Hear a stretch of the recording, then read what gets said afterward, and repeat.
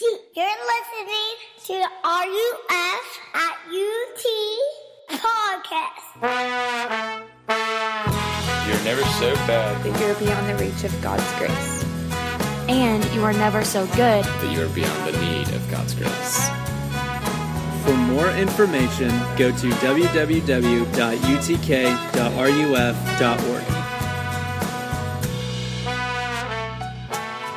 So this semester, as we've been looking at Paul's letter to the church in Galatia, we see a lot of things that the gospel of Jesus Christ plus nothing saves us from. Right? Like it saves us from having to live under the law as a means to kind of earn God's love and favor. It saves us from having to impress God and earn His favor through the works of our own lives and our efforts. And it shifts our thinking to a place of the finished work of the cross rather than our own efforts. It's that gospel of Jesus plus nothing being everything. And so tonight I want to see how Galatians 5 and this beautiful gospel, what they're actually saving us to and what they're saving us for. And so as Christians, as believers, we are not merely human beings that are saved from sin and out of death, but we are now human beings because of Jesus that are actually enabled to make this world a better place, to actually make this a more beautiful place, to actually help in the redemption of the world. And this comes through the renewal and the redemption of ourselves. And like Matt said last week, we're actually saved for freedom, and we're actually saved for holiness. And that word holiness to most of us, if you're like me, it kind of seems like spiritual broccoli. That like, you know it's good, you know you need it, but you don't want it, and it tastes really bad. And so I hope that we can redeem the idea of what holiness is together tonight.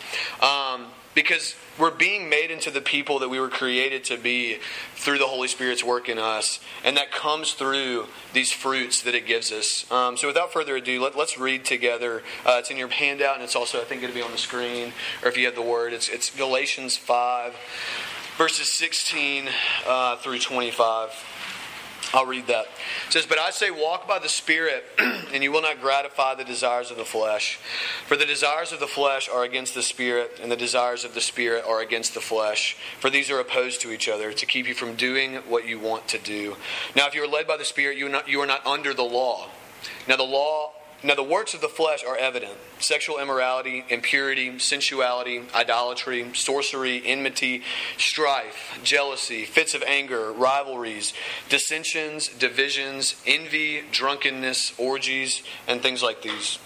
I warn you, as I warned you before, that those who do such things will not inherit the kingdom of God. But the fruit of the Spirit is love, joy, peace, patience, kindness, goodness, faithfulness, gentleness, self-control. And against such things there is no law. And those who belong to Christ Jesus have crucified the flesh with its passions and desires. If we live by the Spirit, let us also keep in step with the Spirit." Let me pray first real quick, and then we'll kind of talk about that more. Dear Lord, thank you so much for this day and all the blessings that you've given us. I just pray for your grace and your mercy on me as we talk through this word. And I pray that you would open up our hearts and our ears, that they would be malleable, and that our souls would really kind of take what your word has for us, and that your Spirit would drive it into us, and that we would leave here thinking that you are more beautiful than we did when we came. We need your help to do this. It's in your Son's name that we pray. Amen. So I want to look at I want to look at three things really quickly. The first is what fruit is. What are these fruits that the Bible is actually talking about? The second thing is how fruit grows. And then the third thing is how can we experience that growth in us? So what fruit is, how fruit grows, how can we actually experience that growth? So let's take a really quick look at what fruit is, or should I say what fruit isn't. I want to make it clear that these fruits that are kind of listed in Scripture here, love, joy, peace, patience, kindness, goodness, faithfulness, gentleness, and self-control, those, because of the nature of how fruit grows, fruit always grows kind of at the same time, right? Like you wouldn't see, if you were looking at a healthy tree, you wouldn't see an apple that's like this big and then an apple that's this big. So like these fruits kind of all grow together. And I say that to say that these, if you just feel like you're kind of naturally a kind person, like naturally a joyful person, like I want y'all to see these fruits they're not gifts. They're not just like personality traits and temperaments that you're kind of born with. These are things that really do have to grow in us from being connected to something else other than just our personality and our temperament and our disposition. And so, like, for example, joy is not just simply someone who's kind of like happy and upbeat all the time. Like, that person could still be very discontent with their current situation and kind of blaming God. And so, like, true joy here is a delight in God purely based on His beauty and who He is, regardless of your station in life or your circumstances. Peace is not just being that like casual, laid-back God that nothing really gets to, because you could still have this like that confidence to do that is probably resting in your own ability to just like not care about your circumstances, and that's not true peace. True peace is this confidence and rest in the control and wisdom of God rather than our own. And kindness is this ability to serve others in a real and practical way that causes you to have to be vulnerable and get hurt and probably exploited. But you can do that because there's this deeper security in you from something other than just your ability to be kind. And I could do that for kind of all these things. And really, all I want to kind of let us see is that these things are not things that we are naturally kind of born with. These are not things that we can just say like, oh yeah, like I have that, because it's my personality, or I was kind of born with that. Like this, these are really things that we have to grow in us and cultivate in us. And so, like when you read that list, love, joy, peace, patience, kindness, goodness, faithfulness, and self-control, and all those things. Like if you're like me, you start to kind of like get clammy hands and a cold sweat because you realize you're doing pretty bad at all of those things. We're not always, kind of like seeing a lot of those things in our life. And so sometimes it's easy for us to immediately be struck by kind of this guilt and shame and start thinking of these sudden, urges and thinking of ways that, we fail in all these areas and we need to clean ourselves up and we need to get better. And so if you're here tonight and you look at that list and you think to yourself that there's no possible way that someone like you could ever like start to look like that person, then you're actually in the best posture, I think, to start actually seeing that in your life. And so again, that's a very quick note about what fruit is. Just those things, they're not personality traits. It's not just our nature that we're kind of born with. These are things that we actually have to really grow and cultivate. So that's kind of what fruit is / what fruit isn't. I know that's very quick, but I want to spend a lot more time on how this fruit in us, how these things grow, and then how we personally can see that growth in our life. And so the first trait about how fruit grows is it's gradual. It's slow moving. The growth of anything in nature is gradual, and it takes a lot of time. You can't plant a tomato seed tonight, water it, go to bed, and wake up expecting this like fully ripened tomato plant in your yard. It just doesn't happen like that. If that's how you view gardening, is that kind of experience, then you are going to walk away extremely discouraged. And I would say that if that's how we're viewing our Christian lives, we're probably walking away very discouraged with our head down, because growth just doesn't work like that. We can't expect to see the results that come from months and months and even years in just a few short weeks. So take heart about that. Think about growing up, right? Like I remember being in 4th grade and always looking at the kids that were a grade above me in 5th grade and being like, I can't imagine being as big as they are right now. And then when I was in 5th grade, I was like, I am not as big as they were last year. I know for a fact. Like they were bigger than I was. And that may be true just because I'm a small guy. But that's kind of how growth is. It takes a lot of time. It takes a lot of pencil marks on door frames. It takes years and years for us to finally look back and kind of see that any growth at all had occurred. Rarely in the moment do we feel like we're actually growing in size and all that stuff. But this is exactly how the fruits of the Spirit grow in the lives of believers. It is a slow and arduous and gradual work. And that's good because it takes away our ability to kind of pridefully say like, look at me and look at how much I've grown. Look at how quickly I've done it. So on any given day, if you're looking to yesterday or the week before and you see no signs that anything is happening within you, that's pretty obvious that that's what's going to take place. But when we finally take inventory of kind of like not only our bodies and our gardens, but our souls over the course of years at a time, we can really see the ways in which that we've changed and grown and developed. But this slow moving, this gradual growth is important to us for 2 reasons. Because it makes us that much more gracious with others, but it also makes us so much more gracious with ourselves. And so think about this, not only just if you're a young life leader or if you're a volunteer at a church or you work at the youth group or whatever it is, but if you interact with people on a daily basis, which is everyone in this room, if you have a friend, this is important. Like if you have one friend in your life, this is important. Because when we know that fruit growth is slow and rarely immediately visible, we're going to have so much more grace to other people. We're not going to be constantly expecting them to be in a certain place in their walk that they're not. If we kind of own that any growth that we've seen in our lives has been slow, it will make us patient with other people. It'll help us to not get so frustrated and grumpy with others, and especially with ourselves, because we know that where we are has taken a really long time to get to, and that there's even still so much farther to go. Jason Isbell, one of my favorite songwriters, I'm going to reference him twice tonight. He's got a song called If It Takes a Lifetime. And he's got this line that I think so perfectly describes, or maybe not perfectly, but in a really beautiful way describes what it looks like to grow as a believer. And he just says, I'm letting my eyes adjust, even if it takes a lifetime. So yeah, it's going to take a lifetime. I hate to tell you that. But yeah, so, all right, we've seen that growth in these fruits of the Spirit is slow and it is gradual. But I also want to show you that it's a guarantee. Like it's actually going to happen, right? Because it's essentially as believers in Jesus, if we're kind of keeping with this agricultural metaphor, like we're given a new root system.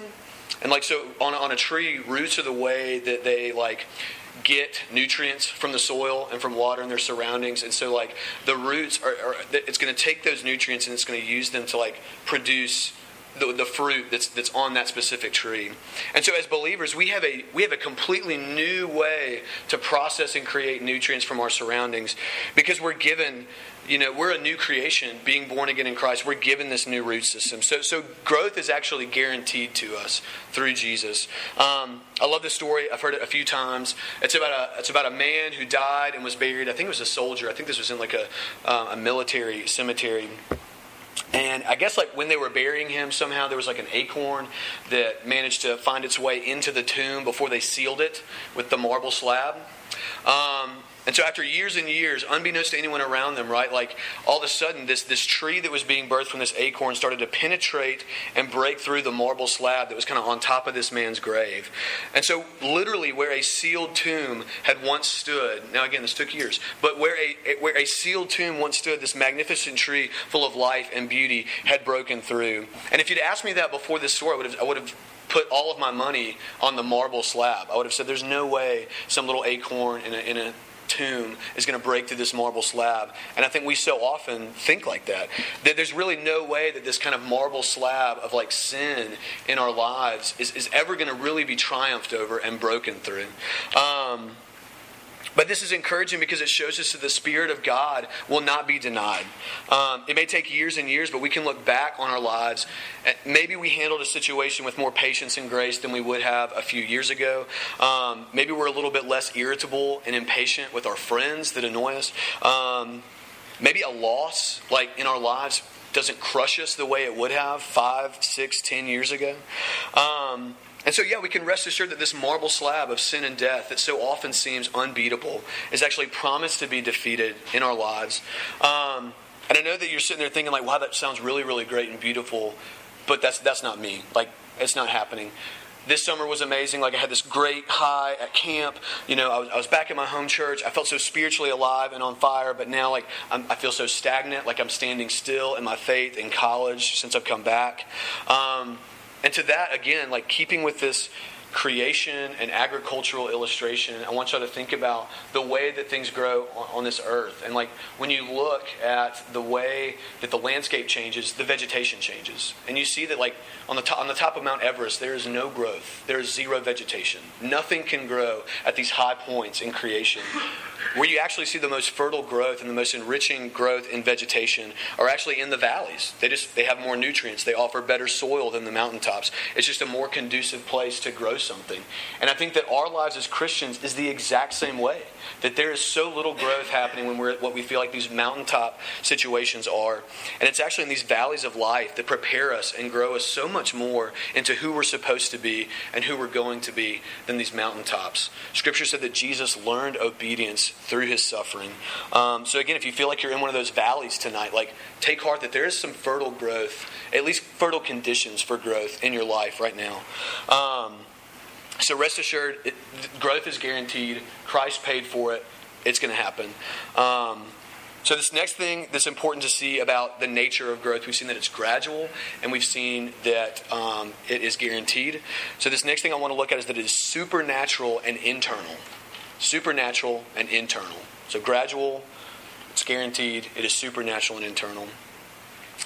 Which again, it's helpful to know that and realize that because it shows us things that fruit is not. Fruit is not the culmination of your external efforts. You cannot try hard enough for these fruits to exist. You cannot try these fruits into existing. I've heard it put this way before. You wouldn't go up to a dead tree and take a few apples and then start stapling apples to the branches, expecting the tree to suddenly miraculously come alive just because it's got some apples on it. Okay? We cannot tape good deeds or a good reputation or being the nice guy to the branches of our life and expect for those things to produce real inner growth and real inner life. So the Spirit works from the ground up and from the inside out, internally and supernaturally changing who we are because of that new root system, because of that new identity in Jesus. We also see that fruit is not simply more religious activity. It's not just going to RUF and going to small group and being a young life leader and going to church and volunteering. Like those things aren't going to give you fruit. Okay? In 1 Corinthians 13, 1-3, Paul says, "If I speak in tongues of men and angels but have not love, I am a noisy gong or a clanging cymbal. If I have prophetic powers and understand all mystery and knowledge, and if I have all faith so as to move mountains but have not love, I am nothing." You kind of get the picture. He's doing all these things. He says, if I give away all that I have and deliver my body to be burned, but have not love, I again am nothing. And so you can be doing all these incredible things for God and still be lacking in some kind of, in any kind of personal, spiritual, fruitful growth if all of those things are done kind of without love and just, again, in attempts to kind of staple things to your dead tree. We see that without the Spirit supernaturally and internally changing us, then we're just working. Without that new root system formed by the love of God, through the Spirit of God, we are simply trying to appease God. Again, Matthew 7, 21-23, this is Jesus talking, and he's telling these people, he says, "On that day many will say to me, 'Lord, Lord, did we not prophesy in your name, and cast out demons in your name, and do many mighty works in your name? And then I, Jesus, will declare to them, I never knew you, depart from me.'" And these things that these people are talking about sound like really good things. Prophesying in his name, casting out demons, many mighty works. But you can tell by the way that they're talking to him that the faith that they have is grounded in the things that they have done. These people were telling Jesus to look at these external works that they had performed as some kind of means for him to approve of them and accept them and love them, rather, than telling Jesus to look at his life in their place. And so, again, there was no internal kind of fruit and change in them. And that's terrifying to us. And we see Jesus in that passage as being really kind of harsh. And it's because we too so often want to be able to pile up this resume before Jesus and say, but Lord, look at these things that I've done for you in your name. Instead of getting him to look at his life in our place. And so we cannot confuse seeing the fruits of the Spirit in our lives with busyness. Because if we do that, we're actually going to start seeing the fruits of the flesh being worked out. There's those things that Paul listed in this chapter, all the fruits of the flesh, those terrible bad things that you think you're never capable of. Those things are going to start coming out in our life if we start seeing fruits of the Spirit as busyness. And I know that sounds kind of confusing and weird, so follow me here kind of with this idea. Because you're how can attempting to cultivate these fruits on my own produce wicked things? But if you're simply trying to cultivate kindness, right, out of your own heart, if you're just I'm just going to focus on being kind. I'm just going to really try to be a kinder person.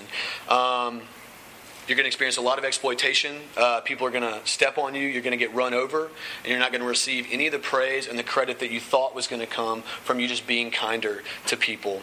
And so because of that, you're actually going to start to get jealous at all these people around you that are kind of living however they want and running other people over. But yet they seemingly are thriving and doing really, really well in this world. And maybe that jealousy turns into fits of anger and outbursts because you're not given this recognition and earthly blessing that you think should come to someone who is just really trying their hardest to be a kind person. And so we actually see that your desire to be kinder is what's actually destroying you, which is the essence of idolatry. Anytime we take a good thing and make it the ultimate thing in our lives to give us meaning, to give us purpose, and to give us joy and satisfaction, that thing will either... That thing is going to destroy us because we're not going to get it. We're going to fail it at some point. Or we're going to become arrogant and conceited whenever we do kind of like serve that idol well enough. And so like on that list, fruits of the flesh, when it says, when it talks about sexual immorality, like if we look to another person's love and affection for us, right, as this ultimate thing in life that's going to make us complete, then we're going to find ourselves doing kind of anything we can with our bodies to keep them around and to keep them coming back. And so that's how a good thing like love from another person can actually produce kind of this wickedness in us. And so that's how idolatry works, and that's the opposite of kind of how fruit grows. And so, right, fruit, we've seen, it starts at the root of who we are. Supernaturally, through the love of God and the work of Christ, it starts to change us. We see that kindness and love and patience are not things that we have to focus on themselves and work to attain, but that they're actually going to start growing anyway when we start focusing on Jesus. We see that when we focus on cultivating these fruits in our own life through our own efforts, I feel like we end up without them. And so this kind of brings us to the third point. That was a huge one about how fruit grows. I'm really sorry about that.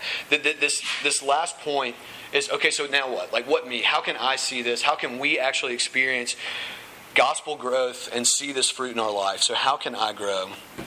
And so I love this saying. By the way, I've gotten a lot of help on this topic from a guy named Ray Cortez. He's a pastor in Florida. He did summer conference this year with us. He has an amazing sermon on this. Please go listen to that after this and just listen to what he has to say instead of me. But he says, talking about this topic, he says, I love the phrase that like if you see a turtle on a fence post, you know that he didn't get there by himself.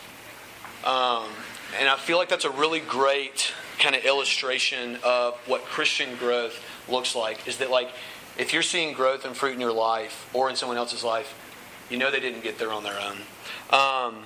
We're all turtles on fence posts. One day we're going to be shocked to actually notice that we're being gentle with someone that would have driven us to the brink of insanity many years ago. Get ready. It is coming with your parents. You're going to start really liking them soon and being a lot more gentle and patient. It's going to take a lot of time, but I promise it is coming.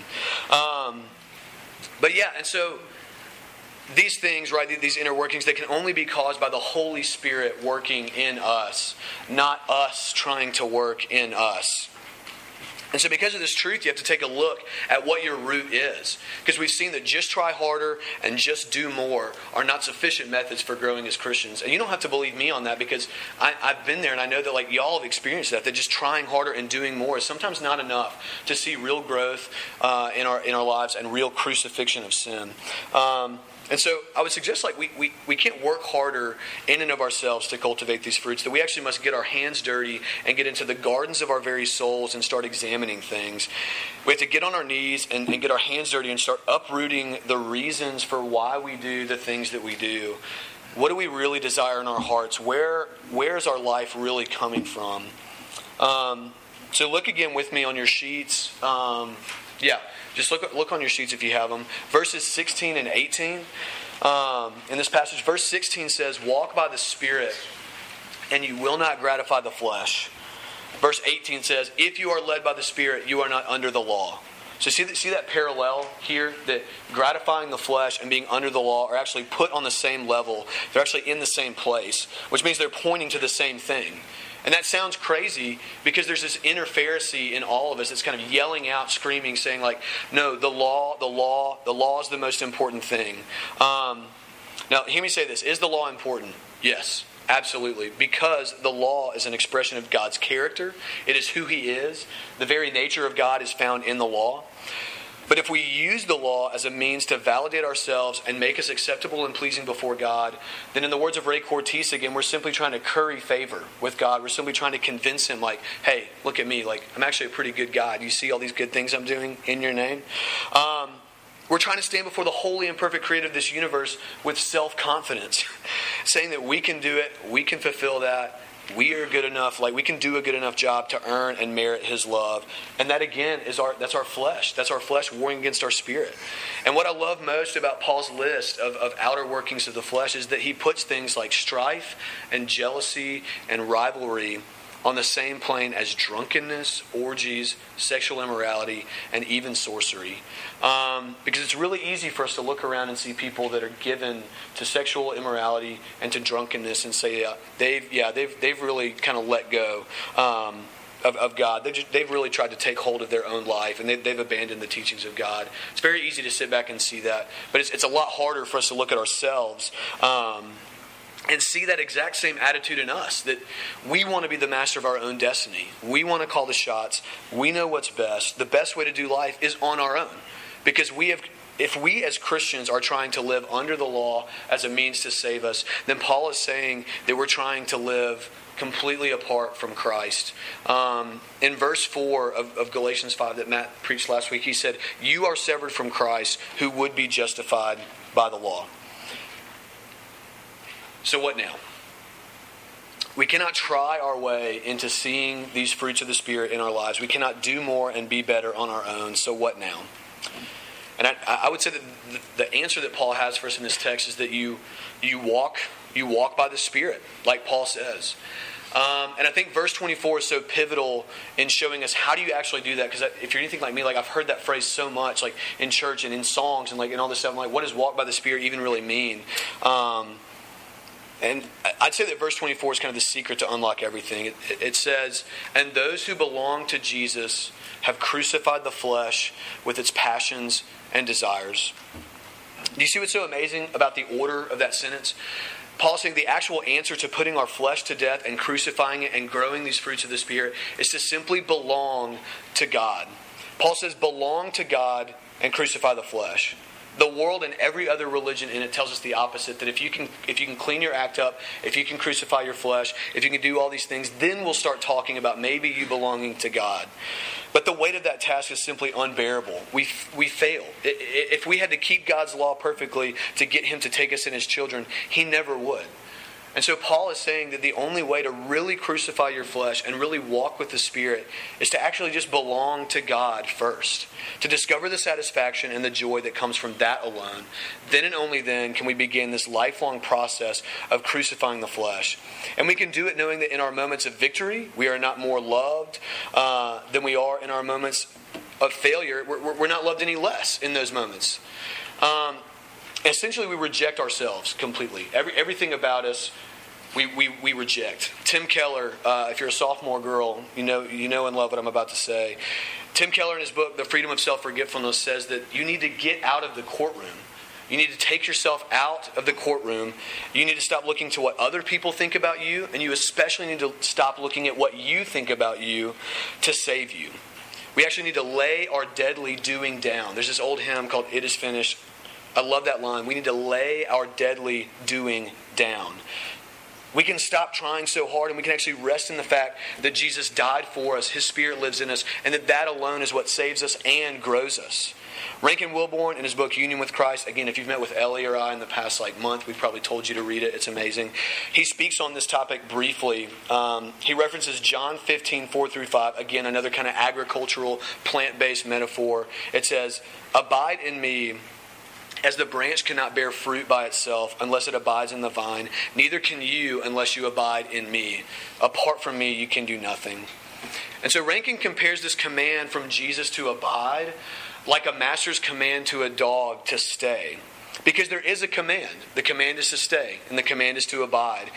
But it shows us that abiding and staying is actually an action on our part. Much like a dog, we are commanded by our master to stay. We have to exert effort to not become distracted and brought back to that mindset of trying to earn our way through life and earn our way towards God and His goodness and His love towards us. We actually have to make an effort to not look to our own efforts.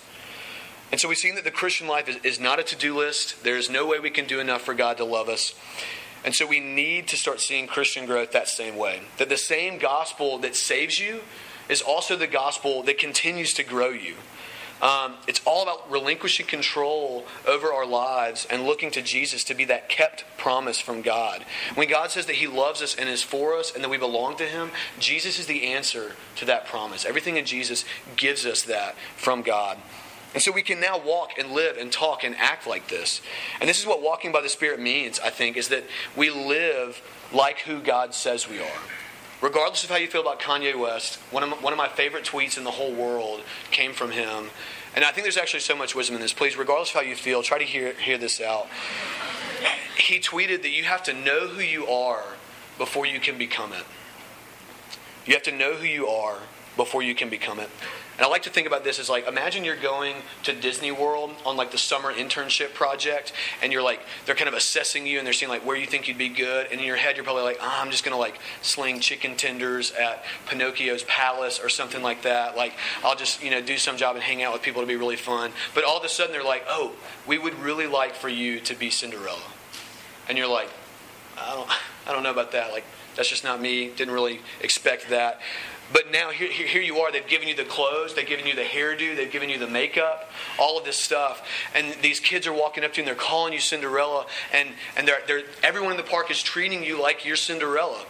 And so what do you do in that moment? You start to act like Cinderella. You start to talk like Cinderella. You start to become more and more like your character every day until it becomes normal and second nature to you. You actually become Cinderella.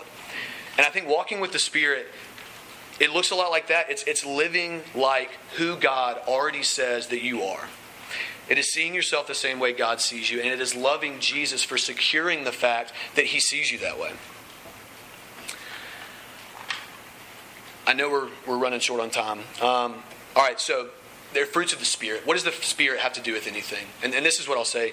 Ray Cortese again, he likens the Holy Spirit as this voice inside us that's like a maid of honor at our wedding to Jesus. So in this wedding, right, we're the groom, we're the bride. We're walking down the aisle to the groom of Jesus. And the maid of honor is your best friend that's sitting on the side of the stage saying, what are you doing flirting with the world? Like, can't you see this groom that you're walking down the aisle to? He's better than any guy you've ever dated. He's going to love you so well. He's going to take such good care of you. And He's going to do anything in His power to show you that. So get up there and say, I do. So like, imagine the Holy Spirit as that voice in us, that when we listen to that voice, we can actually walk by what the Spirit tells us about who we are instead of our own idea of what life should look like and what we think that we need. And I think that it's then and only then when we start listening to that voice of who we are because of Jesus that we see these fruits grow in our life. Real love, real joy, real peace and kindness and all of these different things that seem pretty unattainable on our own. And it comes from that simple call to abide in Jesus, belong to God. Jesus plus nothing equals everything. Jesus is enough for us. He's enough for me. He's enough for you. And a Christian, anyone who has that kind of cosmic peace and security can finally stop trying to do all this heavy lifting on their own and look to Jesus instead. So I'll leave you with this, just that line again from It Is Well, to lay your deadly doing down. All these things that we build to try to show God how much we love Him, let's just stop and let's just belong to God instead. And I think then and only then are we going to really start to see these fruits of the Spirit grow in us and in our lives.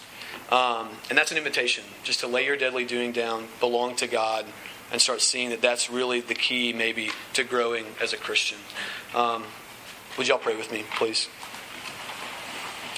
Dear Lord, thank you for your word, and thank you for your Son, and thank you for sending your Spirit to us, that we actually do have an advocate who is constantly telling us all the time who we are in your eyes because of your Son.